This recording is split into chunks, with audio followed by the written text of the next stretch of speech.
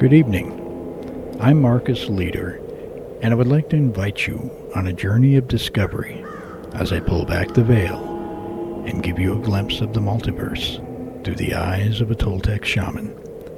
So sit back, relax, turn up the volume, and turn down the lights. You're now listening to The Shaman's Brew.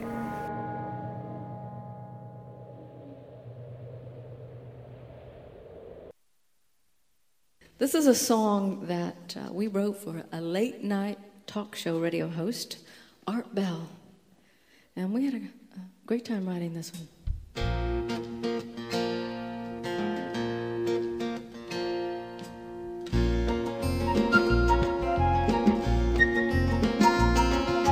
Midnight in the desert, shooting stars across the sky. It's a magical journey, it'll take us on a ride, filled with the longing, searching for the truth. Will we make it till tomorrow? Will the sun shine on you? Midnight in the desert, and we're listening. Ooh, we're listening to you.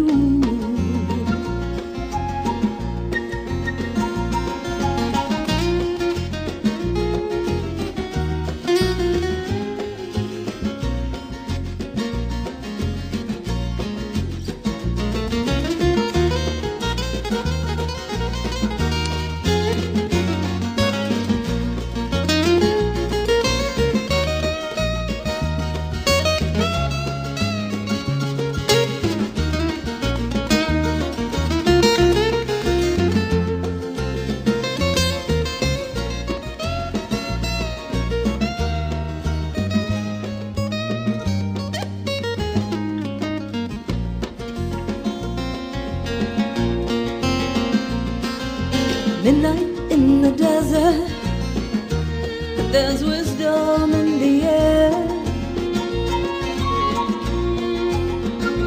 I've been looking for the answers all my life. I found you there. As the world we live in quickens, are we heeding all the signs? Have we lost our intuition? Are we running out of time? Midnight in the desert, and we're listening. Ooh, we're listening to you, and we're listening. Ooh, we're listening to you.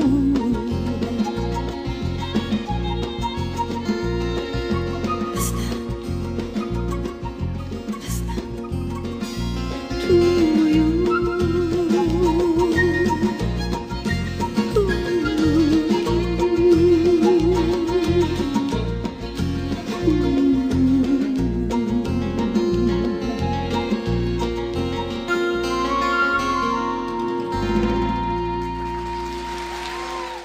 That was Midnight in the Desert by Crystal Gale, a special song she composed for Art Bell of Coast to Coast AM.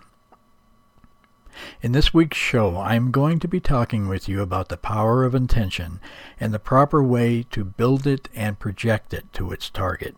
This will tie in perfectly with my News from the Lab segment, because I will be discussing and presenting evidence from an experiment I conducted with the help of a colleague regarding the projection and detection of human intention with my transdimensional transceiver from 1,000 miles away.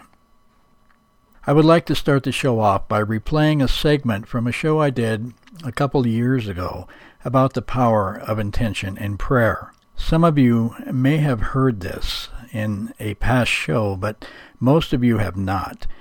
Even if you have heard it, I would advise using it as a refresher, because I have added pluses to it, like sound backgrounds, to improve the quality of the show. And it contains a lot of good information that you really would behoove you to consider.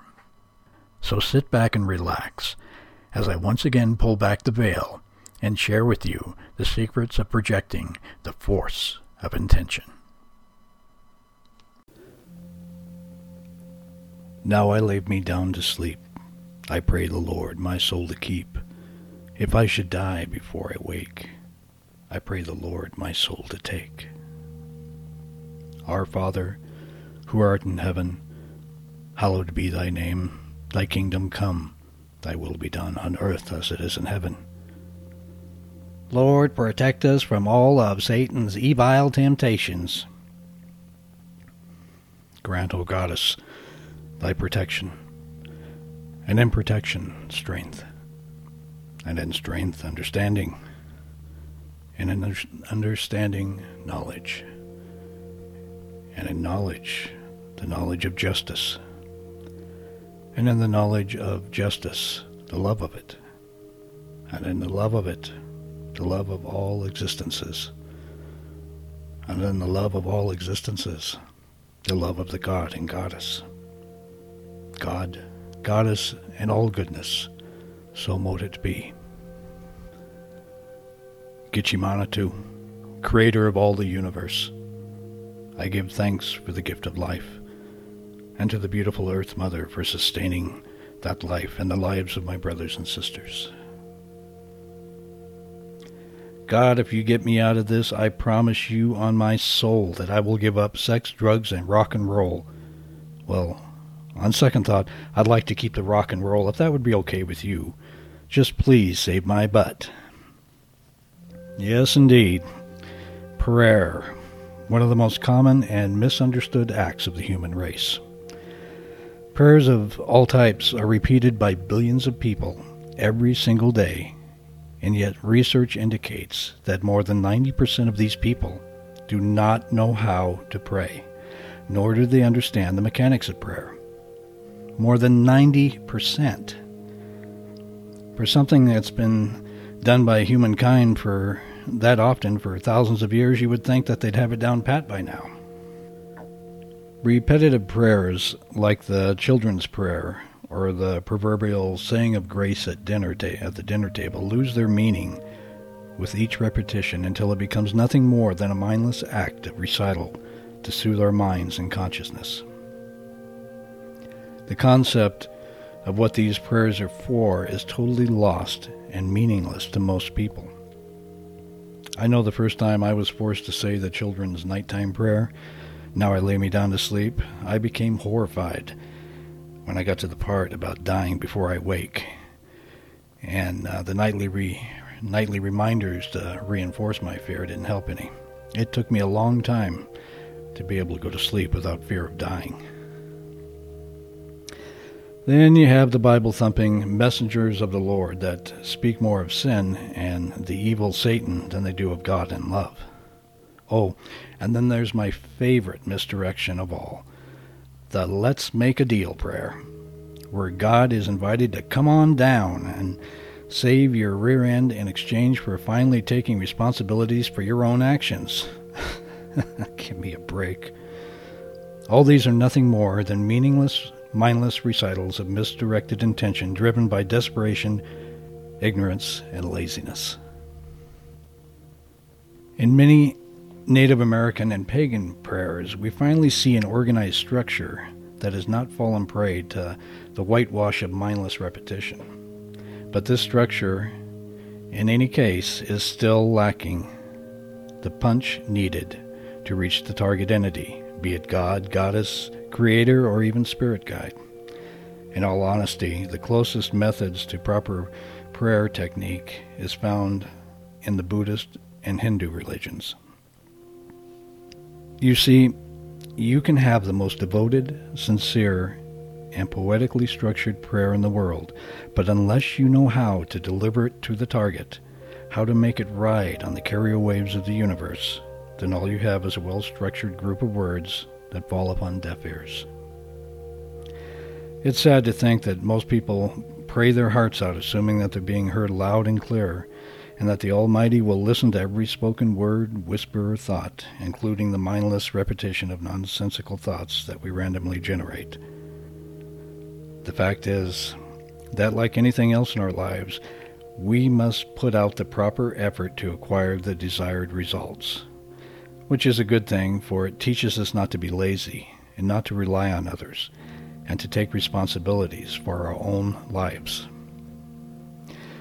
So what then is the secret to proper prayer?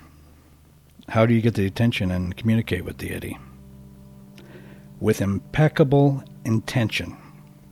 It matters not what religion you follow or how many times you repeat your prayers. If you want to get the attention of your deity, then you have to speak in the universal language of visualization and send it off with a punch of pure intention from the very core of your being. And equally important, you must know where to direct your prayer. When you recite your words of prayer, don't rely on the words alone. See what you want to happen. See your request bestowed upon you, or see an image in your mind of your great deity being honored and filled with your love.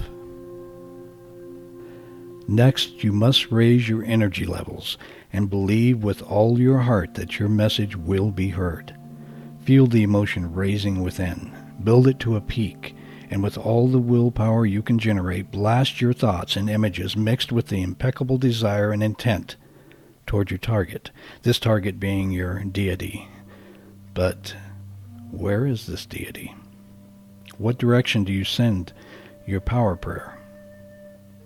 If you send it to the heavens, or even worse, in all directions, then you've squandered your efforts. This may surprise a lot of you, but you must send your prayers within. Deity is everywhere. It is not in a centralized location in the clouds or even on another plane of existence. It is all around you, and it is at its strongest within you. Reach not out to deity, but within. Praying this way takes effort and practice, but almost guarantees your voice among the gods.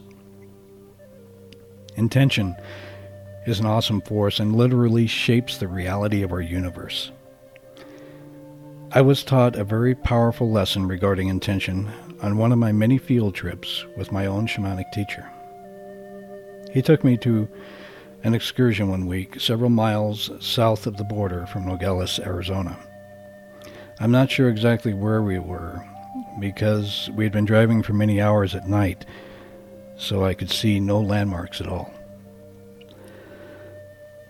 The car came to a stop, and I stepped out to see a most beautiful star-filled sky with the Milky Way flowing right through Sagittarius, my astrological birth sign.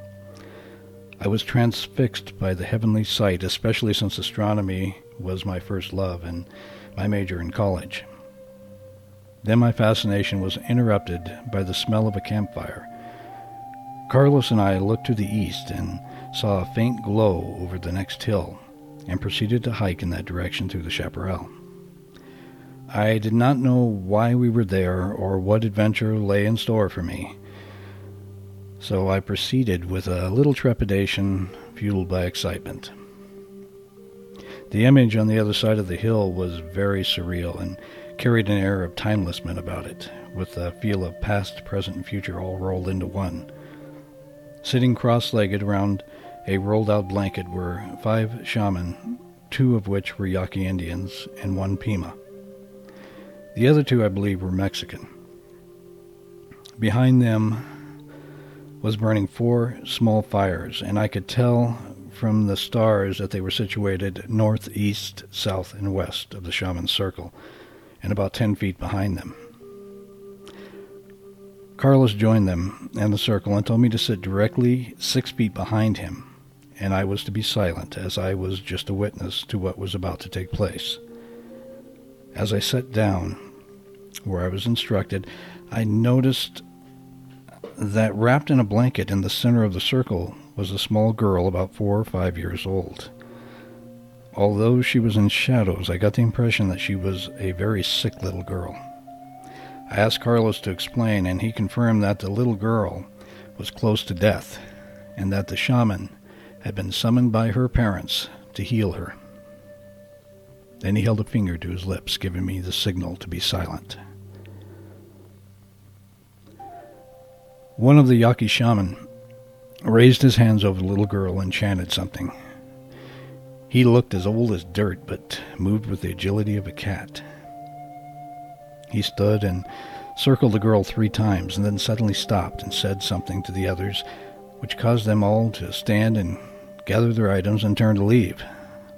I asked my teacher what was going on, and he said that the old shaman who was leading the healing was told in a vision that the girl was meant to die, that it had been arranged by her own soul before she was born.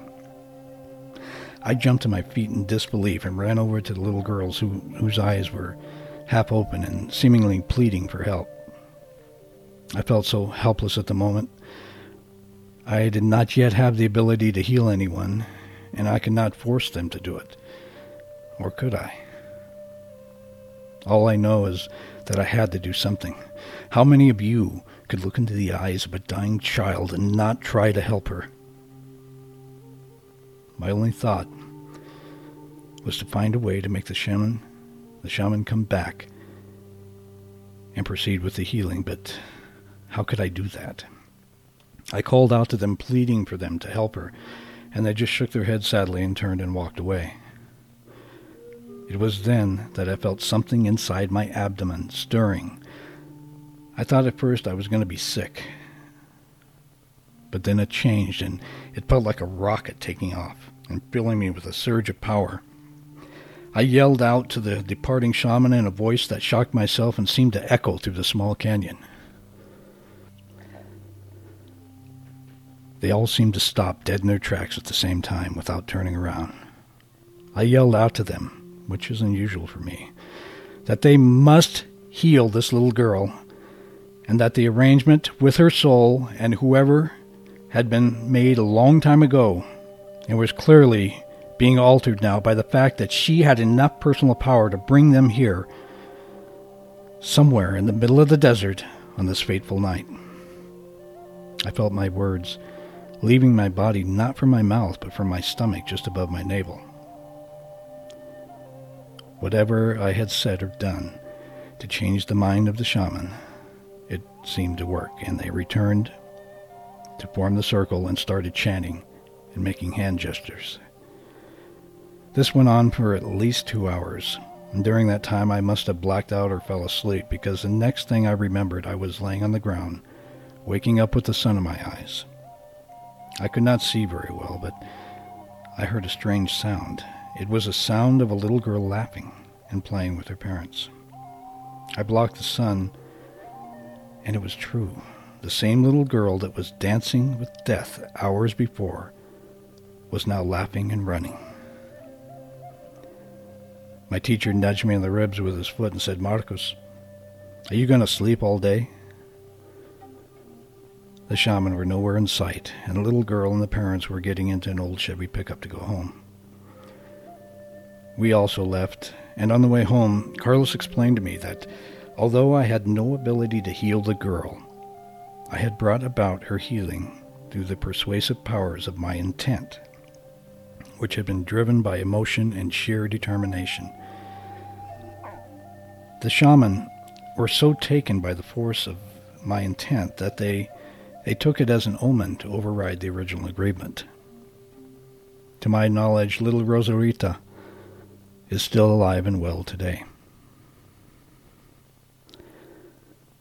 I will end this show now, because I think the important points have been illustrated and now just need to be solidified in your mind without any more examples or explanations.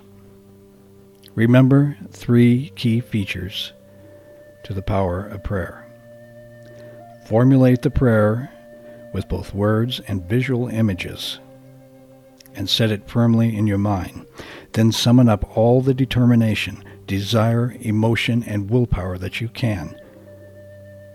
Then finally launch your prayer with all the intent within, through your higher self, and onto deity that dwells within us all.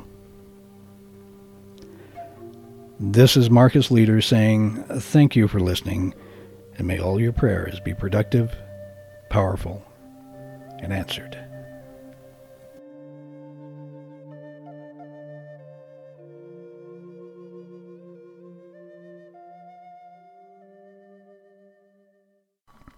Before we move on to news from the lab and my experiments and intention, I would like to do another shout out to my all-time favorite heroes, George Norrie, Ian Punnett, and the legendary Art Bell of Coast to Coast AM. You guys have done more to help the paranormal community and Paranormal Talk Radio than anyone else. Plus, you have kept me company many a nights as I worked into the wee hours of the morning in the lab. This is my tribute to you. First time caller line, you are on the air. As it passed overhead, the stars and the full moon at the time went away. This is going to be something, something, something, something, something, something. 10 after midnight under starry satellite skies. I lie awake taking in the cover-up talk. Can't stop, did I hear that right?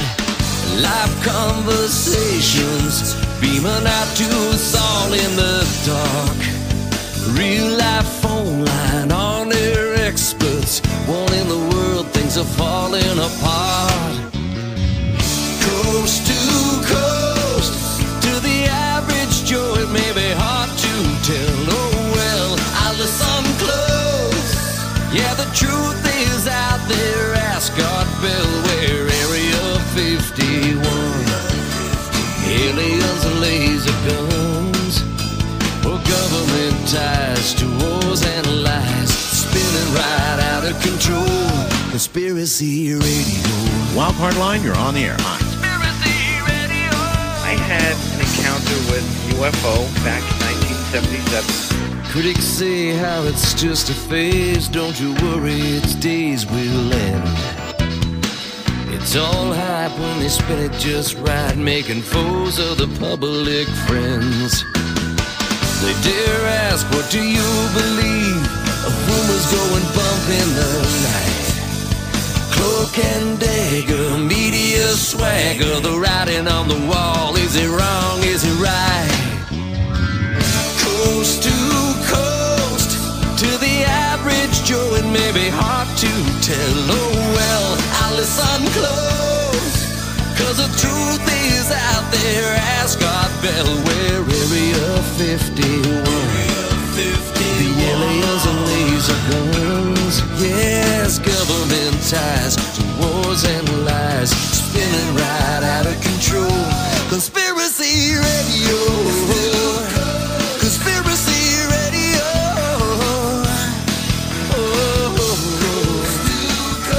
Conspiracy radio.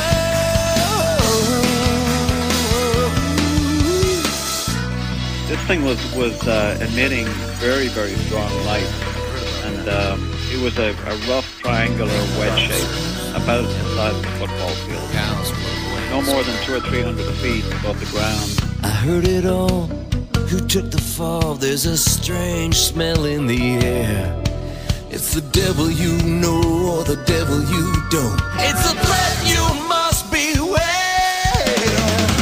Coast to coast, to the average Joe it may be hard to tell. Oh well, I listen close, but the truth is out there. Ask God Bell where Area 51. Aliens and laser guns, or government ties to wars and lies, spinning right out of control. Conspiracy radio. To the average Joe it may be hard to tell. Oh well, I listen close, but the truth is out there. Ask God Bell where. East of the Rockies, you are on the air. Well, the truth is out What's there. up with that? We had one in broad daylight that followed us Well, about the 45 minutes. truth is out there. How do you know? I mean, did you see the extraterrestrials? The whole screen was just purple. Oh, all right, well, you became in contact with the extraterrestrials yourself in what manner? Mentally, looking at our universe as a bubble, as a black bubble, and this black bubble was inside of a white, huge white bubble, which was considered the second dimension, pure white energy. All right, sir. Thank you very much. Take care. Well, one never knows. West of the Rockies, you're on the air. Hi.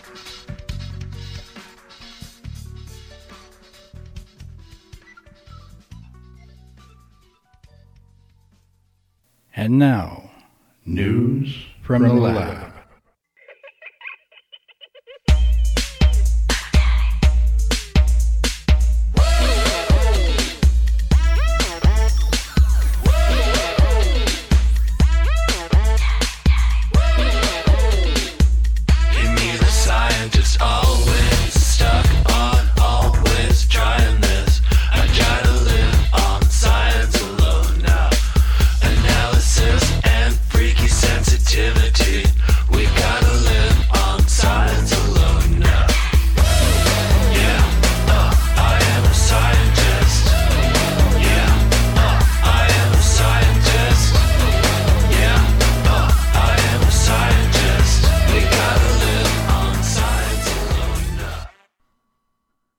A few weeks ago, myself and a colleague set out to conduct a very bold series of experiments involving the use of human intention to communicate through dimensional boundaries, much the same way that we theorize communications from the spirit world, such as EVPs or direct voice phenomenon, enter our reality. The experiment was suggested to me by a longtime friend, Danelle, who lives in Denver, Colorado. Danelle is an adept when it comes to the manipulation of human energy fields, and her ability to build and project human intention are equal to or greater than anyone else I have ever known. You will be hearing more about Danelle very soon in an upcoming interview on this show on a different topic.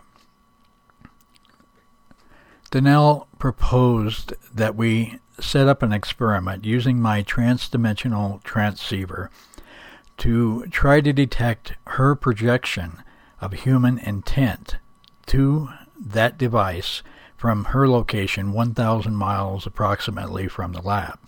If you remember, the transdimensional transceiver is a special device I built that uses lasers that are modulated electronically with digital pulses to carry sounds through a vacuum within a highly energized field.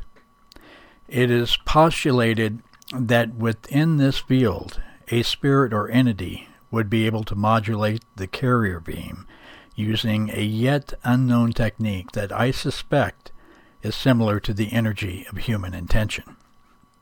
The thought of a living human trying to breach dimensional barriers using thought and intention was something that I had never entertained until Danelle suggested it to me. And I have to admit, while it was a rather bold and intriguing experiment, I did not have high expectations toward positive results. Much to my surprise and delight, my skepticism was totally unfounded.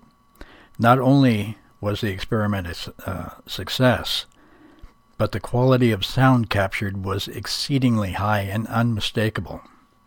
Although we had only 2 sound samples captured in the 30-minute experiment, it was enough to consider the first initial experiment a complete success. I suspect that the reason there was only 2 short sound samples captured was because of the nature of the carrier wave I was transmitting through the device.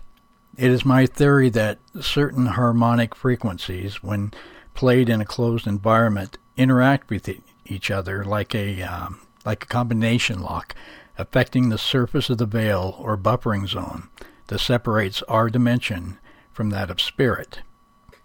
A sympathetic resonance is then established by the pulse harmonics, and I suspect that it makes the transference of energy from one dimensional system to another more conducive, allowing this energy we call intention to interact with our senses as well as our electronic equipment.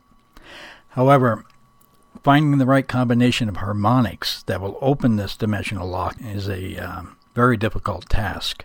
Consequently, I created a series of evolving modulations from 7 different complex harmonic sounds. This means that there is a constant changing set of harmonics during the entire experiment. And during the 2 moments of sound capture, the combination of harmonics would have been perfect for opening energy portals. This means the key to a successful second experiment will be found in the isolation of those particular harmonic frequencies. The experiment was set up at a specific time and designed to last for 30 minutes, during which time I would have the TDT, or transdimensional transceiver, operating with the evolving modulations pulsing through the laser. One important fact to consider when listening to the following sound clips is that there is no microphone of any kind hooked up to the transdimensional transceiver. During the experiment, Danelle focused her thoughts and projected her intentions, but I was not aware of what she would be saying or doing at the time. The following is a shortened section of the sound captures, which in reality took place only about a minute apart, suggesting that the harmonic combination had been ideal during that part of the experiment. You will hear a short bell ring and then Danelle's voice say "Mark," which is the way she normally addresses me. I will play the clip twice to make sure you do not miss it.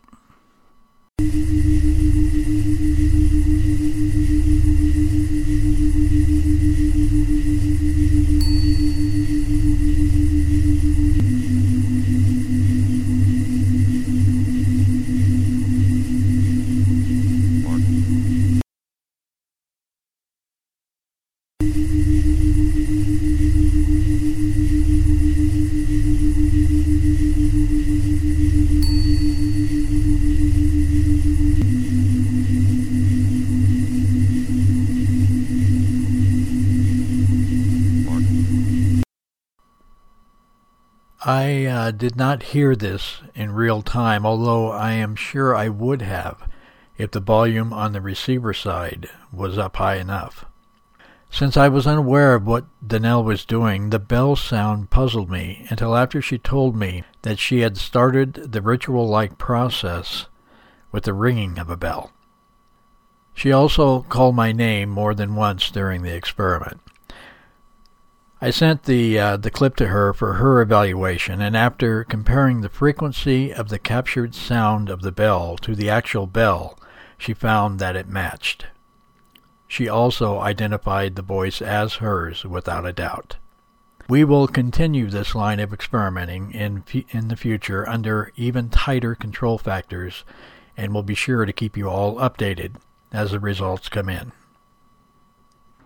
We are going to continue now with a reading we started a couple weeks ago by a book written by my teacher, Dr. Carlos Castaneda, called The Teachings of Don Juan, a Yaqui Way of Knowledge. We're going to pick up approximately where we left off a couple weeks ago and run it through to the end of the show. Saturday, January 27th, 1962. As soon as I got to his house this morning, Don Juan told me he was going to show me how to prepare the smoke mixture. We walked to the hills and went quite a way into one of the canyons. He stopped next to a tall, slender bush whose color contrasted markedly with that of the surrounding vegetation. The chaparral around the bush was yellowish, but the bush was bright green. "From this little tree you must take the leaves and the flowers," he said. "The right time to pick them is All Souls' Day, El Día de las Ánimas." We continued walking, and he picked 3 different flowers, saying they were part of the ingredients and were supposed to be gathered at the same time. But the flowers had to be put in separate clay pots and dried in darkness. A lid had to be placed on each pot so the flowers would turn moldy inside the container. He said the function of the leaves and the flowers was to sweeten the smoke mixture. We came out of the canyon and walked toward the riverbed. After a long detour, we returned to his house. Late in the evening, we sat in his own room, a thing he rarely allowed me to do, and he told me about the final ingredient of the mixture, the mushrooms. The real secret of the mixture lies in the mushrooms, he said. They are the most difficult ingredient to collect. The trip to the place where they grow is long and dangerous, and to select the right variety is even more perilous. There are other kinds of mushrooms growing alongside which are of no use. They would spoil the good ones if they were dried together. It takes time to know the mushrooms well in order not to make a mistake. Serious harm will result from using the wrong kind. Harm to the man and to the pipe. I know of men who have dropped dead from using the foul smoke. The first time you smoke, I will light the pipe for you. You will smoke all the mixture in the bowl and wait. The smoke will come. You will feel it. It will set you free to see anything you want to see. Properly speaking, it is a matchless ally. But whoever seeks it must have an intent and a will beyond reproach. He needs them, because he has to intend and will his return, or the smoke will not let him come back. Second, he must intend and will to remember whatever the smoke allowed him to see. Otherwise, it will be nothing more than a piece of fog in his mind. Saturday, April 8th, 1962. In our conversations, Don Juan consistently used or referred to the phrase man of knowledge, but never explained what he meant by it. I asked him about it. A man of knowledge is one who has followed truthfully the hardships of learning, he said.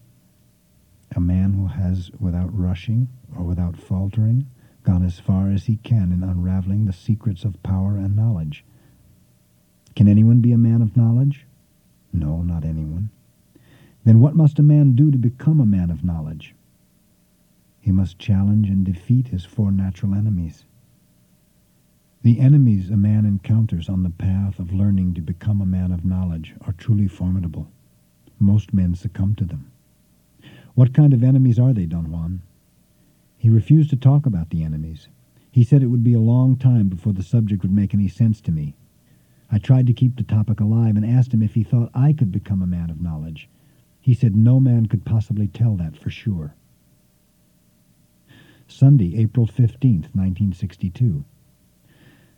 As I was getting ready to leave, I decided to ask him once more about the enemies of a man of knowledge. I argued that I could not return for some time, and it would be a good idea to write down what he had to say and then think about it while I was away. He hesitated for a while, but then began to talk. When a man starts to learn, he's never clear about his objectives. His purpose is faulty. His intent is vague. He hopes for rewards that will never materialize, for he knows nothing of the hardships of learning. He slowly begins to learn, bit by bit at first, then in big chunks, and his thoughts soon clash. What he learns is never what he pictured or imagined, and so he begins to be afraid. Learning is never what one expects. Every step of learning is a new task, and the fear the man is experiencing begins to mount mercilessly, unyieldingly. His purpose becomes a battlefield, and thus he has stumbled upon the first of his natural enemies, fear. A terrible enemy, treacherous and difficult to overcome. It remains concealed at every turn of the way, prowling, waiting, and if the man, terrified in its presence, runs away, his enemy will have put an end to his quest. What will happen to the man if he runs away in fear? Nothing happens to him except that he will never learn. He will never become a man of knowledge. He will perhaps be a bully or a harmless, scared man. At any rate, he will be a defeated man. His first enemy will have put an end to his cravings. And what can he do to overcome fear? The answer is very simple. He must not run away. He must defy his fear, and in spite of it, he must take the next step in learning, and the next, and the next. He must be fully afraid, and yet he must not stop. That is the rule. And the moment will come when his first enemy retreats. But won't the man be afraid again if something new happens to him? No. Once a man has vanquished fear, he's free from it for the rest of his life. because instead of fear, he's acquired clarity, a clarity of mind which erases fear. By then, a man knows his desires. He knows how to satisfy those desires. He can anticipate the new steps of learning, and a sharp clarity surrounds everything. The man feels that nothing is concealed. And thus he has encountered his second enemy, clarity. That clarity of mind which is so hard to obtain dispels fear, but also blinds. It forces the man never to doubt himself. It is like something incomplete.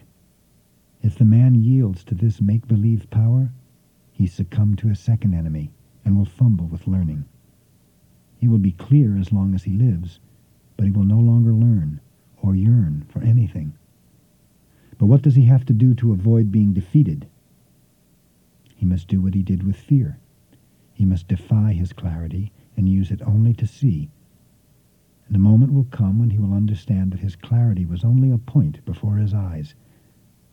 He will know at this point that the power he's been pursuing for so long is finally his. He can do with it whatever he pleases. His ally is at his command. His wish is the rule. He sees all that is around him, but he has also come across his third enemy, power. A man at this stage hardly notices his third enemy closing in on him, and suddenly, without knowing, he will certainly have lost the battle. His enemy will have turned him into a cruel, capricious man. Will he lose his power? No, he will never lose his clarity or his power. Well, what then will distinguish him from a man of knowledge?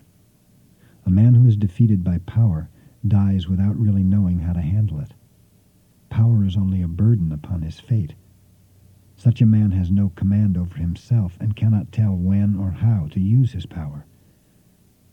Well, how can he defeat his third enemy, Don Juan? He has to defy it, deliberately. He has to come to realize the power he has seemingly conquered is in reality never his. He must keep himself in line at all times, handling carefully and faithfully all that he has learned. Thus he will have defeated his third enemy. The man will be by then at the end of his journey of learning, and almost without warning, he will come upon the last of his enemies, old age. This enemy is the cruelest of all, the one he won't be able to defeat completely, but only fight away. But if the man sloughs off his tiredness and lives his fate through, he can then be called a man of knowledge, if only for the brief moment when he succeeds in fighting off his last invincible enemy. That moment of clarity, power, and knowledge is enough. Don Juan seldom spoke openly about Mescalito. Every time I questioned him on the subject, he refused to talk, but he always said enough to create an impression of Mescalito, an impression that was always anthropomorphic. Mescalito was a male, not only because of the mandatory grammatical rule that gives the word a masculine gender, but also because of his constant qualities of being a protector and a teacher. Don Juan reaffirmed these characteristics in various forms every time we talked. Friday, July 6, 1962. Don Juan and I started on a trip late in the afternoon of Saturday, June 23rd. He said we were going to look for honguitos, mushrooms, in the state of Chihuahua. He said it was going to be a long, hard trip. He was right. We arrived in a little mining town in northern Chihuahua at 10 p.m. on Wednesday, June 27th. We walked from the place I had parked the car at the outskirts of town to the house of his friends, a Tarahumara Indian and his wife. We slept there. The next morning the man woke us up around 5. He brought us gruel and beans. He sat and talked to Don Juan while we ate, but he said nothing concerning our trip. After breakfast the man put water into my canteen and 2 sweet rolls into my knapsack. Don Juan handed me the canteen, fixed the knapsack with a cord over his shoulders, thanked the man for his courtesies, and turning to me said, "It's time to go." We walked on the dirt road for about a mile. From there we cut through the fields, and in 2 hours we were at the foot of the hills south of town. We climbed the gentle slopes in a southwesterly direction. When we reached the steeper inclines, Don Juan changed directions, and we followed a high valley to the east. Despite his advanced age, Don Juan kept up a pace so incredibly fast that by midday I was completely exhausted. We sat down and he opened the bread sack. "You can eat all of it if you want," he said. How about you? I'm not hungry, and we won't need this food later on. I was very tired and hungry and took him up on his offer. I felt this was a good time to talk about the purpose of our trip, and quite casually I asked, "Do you think we're going to stay here for a long time?" "We are here to gather some mescalito. We will stay until tomorrow." "Where is mescalito?" "All around us." Cacti of many species were growing in profusion all through the area, but I could not distinguish peyote among them. We started to hike again, and by 3 o'clock we came to a long, narrow valley with steep side hills. I felt strangely excited at the idea of finding peyote, which I had never seen in its natural environment. We entered the valley and must have walked about 400 feet when suddenly I spotted 3 unmistakable peyote plants. They were in a cluster a few inches above the ground in front of me, to the left of the path. They looked like round, pulpy green roses. I ran toward them, pointing them out to Don Juan. He ignored me and deliberately kept his back turned as he walked away. I knew I had done the wrong thing, and for the rest of the afternoon we walked in silence, moving slowly on the flat valley floor, which was covered with small, sharp-edged rocks. We moved among the cacti, disturbing crowds of lizards and at times a solitary bird, and I passed scores of peyote plants without saying a word. At 6 o'clock we were at the bottom of the mountains that marked the end of the valley. We climbed to a ledge. Don Juan dropped his sack and sat down. I was hungry again, but we had no food left. I suggested that we pick up the mescalito and head back for town. He looked annoyed and made a smacking sound with his lips. He said we were going to spend the night there. We sat quietly. There was a rock wall to the left, and to the right was the valley we had just crossed. It extended for quite a distance and seemed to be wider then and not so flat as I had thought. Viewed from the spot where I sat, it was full of small hills and protuberances. "Tomorrow we will start walking back," Don Juan said without looking at me and pointing to the valley. "We will work our way back and pick him as we cross the field. That is, we will pick him only when he is in our way. He will find us and not the other way around. He will find us if he wants to." Don Juan rested his back against the rock wall and with his head turned to his side continued talking as though another person were there besides myself. "One more thing. Only I can pick him. You will perhaps carry the bag or walk ahead of me, I don't know yet. But tomorrow you will not point at him as you did today." "I'm sorry, Don Juan." "It's all right, you didn't know." Don Juan sat motionless facing the peyote field. A steady wind blew on my face. "The twilight is the crack between the worlds," he said softly, without turning to me. I didn't ask what he meant. My eyes became tired. Suddenly I felt elated. I had a strange, overpowering desire to weep. I lay on my stomach. The rock floor was hard and uncomfortable, and I had to change my position every few minutes. Finally I sat up and crossed my legs. To my amazement, this position was supremely comfortable, and I fell asleep. When I woke up, I heard Don Juan talking to me. It was very dark. I could not see him well. I did not understand what he said, but I followed him when he started to go down from the ledge. We moved carefully, or at least I did, because of the darkness. We stopped at the bottom of the rock wall. Don Juan sat down and signaled me to sit at his left. He opened up his shirt and took out a leather sack, which he opened and placed on the ground in front of him. It contained a number of dried peyote buttons. After a long pause, he picked up one of the buttons. He held it in his right hand, rubbing it several times between the thumb and the first finger as he chanted softly. Suddenly, he let out a tremendous cry. "Ahi!" It was weird, unexpected. It terrified me. Vaguely, I saw him place the peyote button in his mouth and begin to chew it. After a moment, he picked up the whole sack, leaned toward me and told me in a whisper to take the sack, pick out one mescalito, put the sack in front of us again, and then do exactly as he did. I picked the peyote button and rubbed it as he had done. Meanwhile, he chanted, swaying back and forth.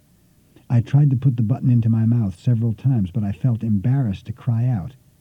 Then, as if in a dream, an unbelievable shriek came out of me. "Ahi!" For a moment I thought it was someone else. Again I felt the effects of a nervous shock in my stomach. Don Juan picked up another button and handed me the sack, and the cycle was renewed, and repeated until I had chewed 14 buttons. By this time, all my early sensations of thirst, cold, and discomfort had disappeared. In their place, I felt an unfamiliar sense of warmth and excitation. I took the canteen to freshen my mouth, but it was empty. "Can we go to the creek, Don Juan?" I repeated the question. My voice sounded as though I was talking inside a vault. Don Juan did not answer. I got up and turned in the direction of the creek. I looked at him to see if he was coming, but he seemed to be listening attentively to something. He made an imperative sign with his hand to be quiet. "Abutol is already here," he said. I had never heard that word before, and I was wondering whether to ask him about it when I detected a noise that seemed to be a buzzing inside my ears. The sound became louder by degrees until it was like the vibration caused by an enormous bull roarer. It lasted for a brief moment and subsided gradually until everything was quiet again. The violence and the intensity of the noise terrified me. I was shaking so much that I could hardly remain standing, yet I was perfectly rational. If I had been drowsy a few minutes before, this feeling had totally vanished, giving way to a state of extreme lucidity. The noise reminded me of a science fiction movie in which a gigantic bee buzzed its wings coming out of an atomic radiation area. I laughed at the thought. I saw Don Juan slumping back into his relaxed position, and suddenly the image of a gigantic bee accosted me again. It was more real than ordinary thoughts. It stood alone, surrounded by an extraordinary clarity. Everything else was driven from my mind. This state of mental clearness, which had no precedence in my life, produced another moment of terror. I began to perspire.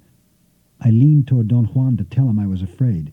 His face was a few inches from mine. He was looking at me, but his eyes were the eyes of a bee. They looked like round glasses that had a light of their own in the darkness.